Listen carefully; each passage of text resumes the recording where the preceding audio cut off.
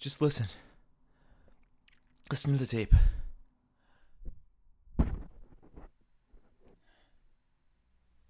It's over.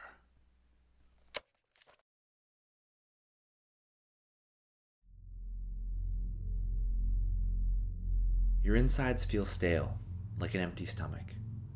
Like there's a dense marble with a weak field of gravity in the center of your chest, pulling the ribcage inward.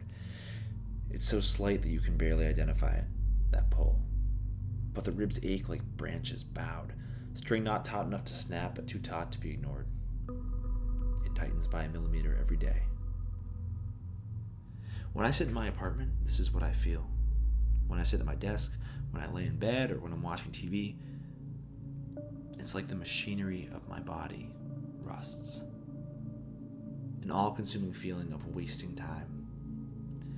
There is just so much out there, and it whirls by out the window while I'm surfing the internet. And I've been given this gift. I've been given arms and legs that move. I am locomotive. I have hands that can knead and pound, fingers to sculpt, eyes to explore, a mind to question, a mouth that can say something to someone. I can communicate. Yet dust settles on these bones. I sit, and my ribcage bends as if to explode at some far-off date, plotting its escape from my immobility, an exit from a body of what must be a statue. But not in the bus. The bus, or a car, or a train, anything that moves. See, there I can sit and do nothing. Not even think. And over me washes a feeling of progress. The world moves outside my window. I am going somewhere. In the interim, there's nothing I can do. It is an inevitable push forward, and that satisfies my ribs. It loosens the string. The slack lets my bones stretch. Air fills my lungs like a cabin opening for the summer. And I can relax for the ride. I'm going somewhere. Above me blinks the number 42. And at the helm, where a driver might be, is a big fat 40. I look out the window. We are on our way.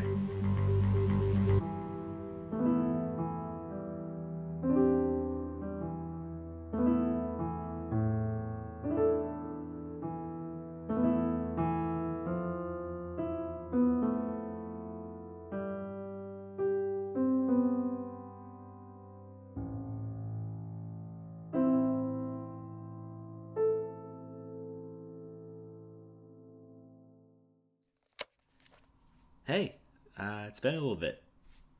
I should probably ask Tyler to put some sort of present-day Brendan theme over this so that you can distinguish me from my counterpart, whose audio has also just gotten a lot clearer.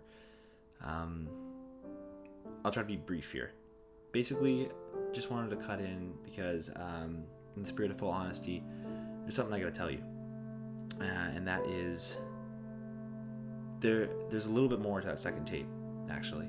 I didn't hear it till a little later on because it was recorded after the hotel, but eventually I did pick it up.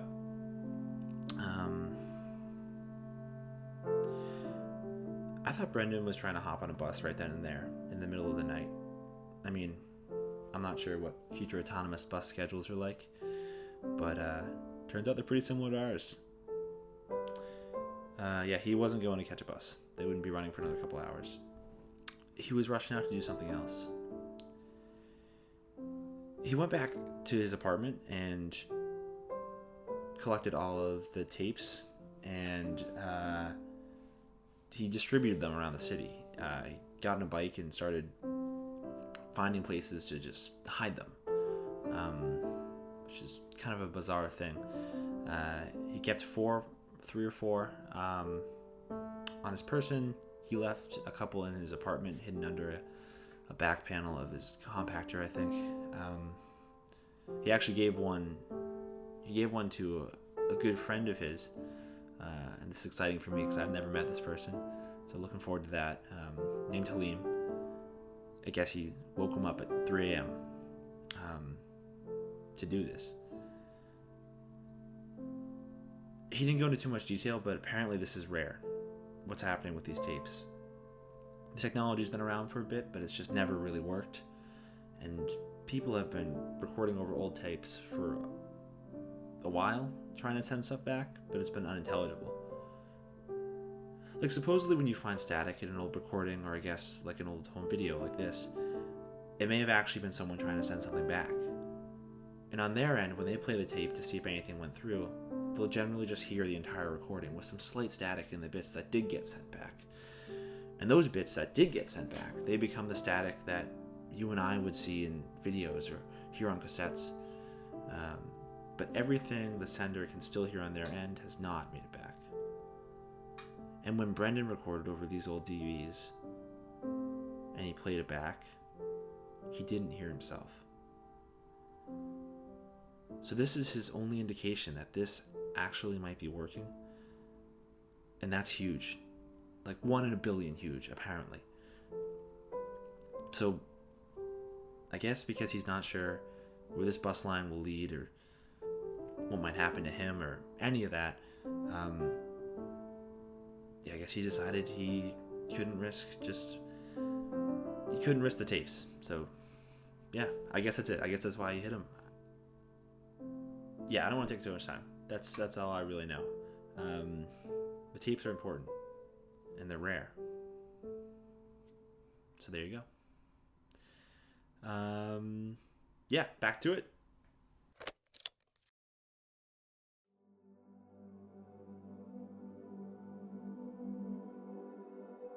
The bus hums gently as it takes off.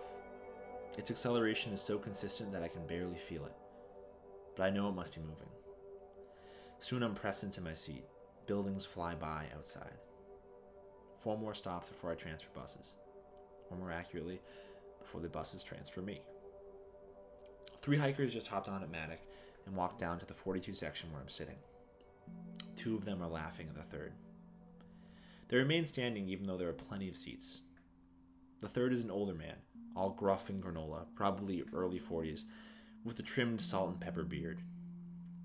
Both of his hands are pressed tight into the pockets of his cargo shorts, his arms at full extension, revealing how proud he is of making the other 2 laugh.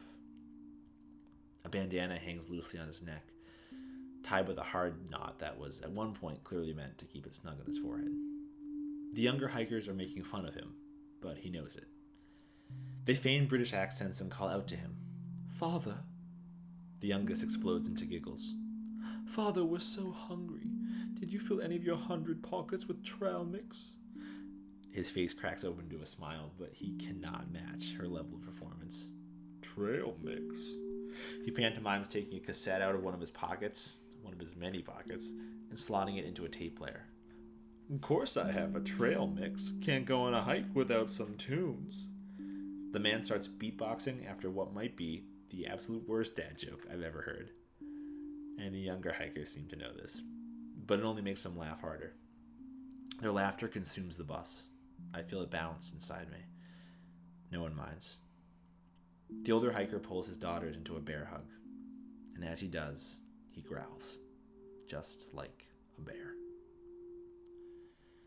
An even older man, maybe in his 70s, raises his head groggily and belts out to the hikers, "Pick a number!" His command is a mix of night terror and carnival vendor. The hikers stop laughing. Their huddle tightens. The daughters' eyes go wide, staring ahead into their father's torso. Their father glances back. "Pick a number." The old man reaches his hand up to the father. His arm is peppered with scabs, skin tanned, all other features obscured by layers of sweatshirt. In the old man's hand is a paper fortune teller. It looks crudely constructed. His fingers are fit into it delicately, making the little paper pyramid float above his hand. From where I'm sitting, I can see 2 of the 4 numbers on its corners, 5 and 3. "No, thank you," the father responds after a silent second, seriousness cutting into his voice. The paper fortune teller hangs in the air. The old man is a statue. The crude origami is a perched dove. "Pick a number." Other patrons of the bus look down at their phone. I stare forward, unmoving. The father looks down at his hikers, who are clinging to him. They're scared. He turns back to the old man and sucks in his breath, already exhausted. 3. The fortune teller remains hanging in the air. Then fingers begin to flick deftly under the paper, apart, together, in, out, back, forth. The fortune teller opens and closes 3 times, as if breathing from a crisscross mouth. Then it lowers, slowly, until it is at the face of the old man. He lifts the fold facing him, again so delicately that it makes you wonder if this crude origami is some priceless heirloom. And then he begins to read the fortune on the other side. A fortune you seek, one long and wide, stretching more than the past and as sure as the tide. But is it truly what you want, buried treasure of the pheasant? Come answer me this, and receive your present. With that, the bus hums to a stop, and the doors slide open. The father says nothing, but his eyes are locked on the fortune teller. People begin to enter and exit the bus. They move around the hiker and the old man rather than stepping in between them, as if their eye contact were a tangible thread, a barbed wire on a low fence. The doors slide closed, softly, and the bus picks up again. Now almost all of the seats in the 42 section are taken, save for a perimeter of empty ones surrounding the old man with the fortune teller. He repeats, A fortune you seek, one long and wide. But he's cut off by the father. I want to know if you'll leave us alone. That's the fortune I want. The old man returns the fortune teller to his lap. Wrong answer. The tension is heavy. The thread between the 2 men pulled tight. And then the old man looks away, without saying another word. At the next stop, the hikers leave the bus, 2 stops before transfer. They leave having succumbed to the silence. Not a breath of laughter from any of them for the remainder of the ride. Fathers and daughters step off the bus, wading quietly back into the world.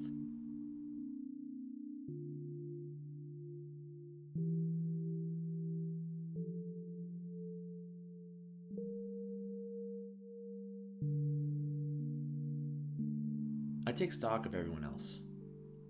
So many of them have a touch of vacancy in their eyes, looking down at phones and tablets.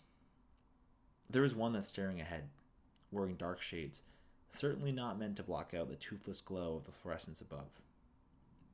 She seems to be scanning the crowd too. I scribble a line down in a journal I'm holding. Sunglasses scans bus. Likely this is unimportant, but I'm noting everything down. Because this journal, these lines, will become the recording I'm giving you now. And there has to be something on this bus line. 40, 42, 45, 49, 7. I transfer to the 42, most of those in the 40 going with me. I sit at the head until a couple stops later, another section snaps onto our caboose, and on its wall lights up a 45.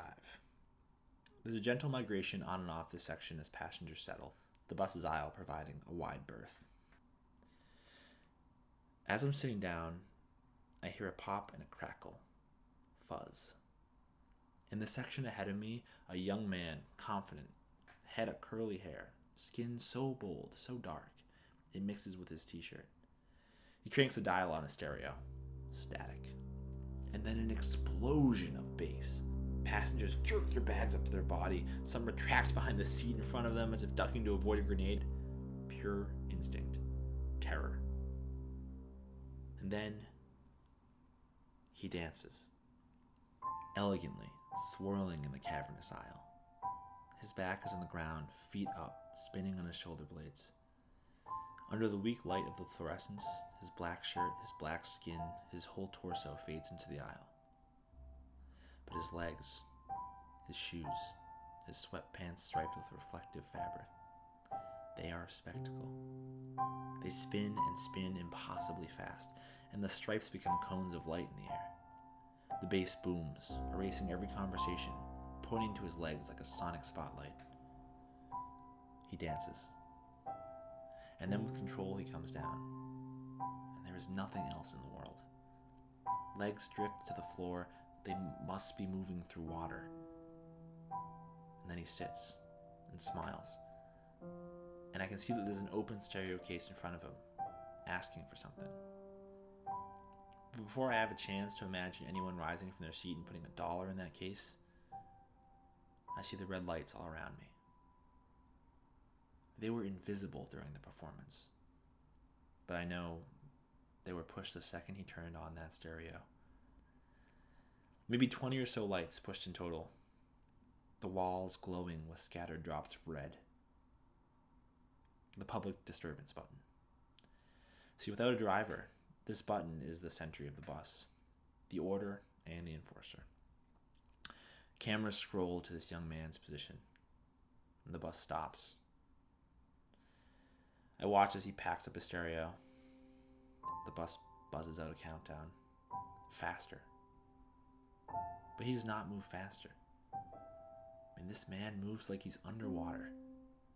He floats from his seat to the door and off the bus, just as the timer ends. He does not rush. The timer simply trails in his wake. The bus immediately picks back up, and no one says a word. This sort of thing happens every now and again, so it's nothing to comment on.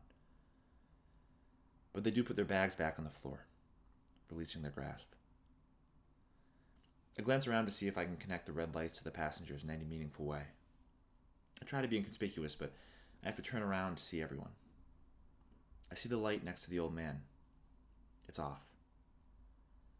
But then I stop turning, because he's already looking at me.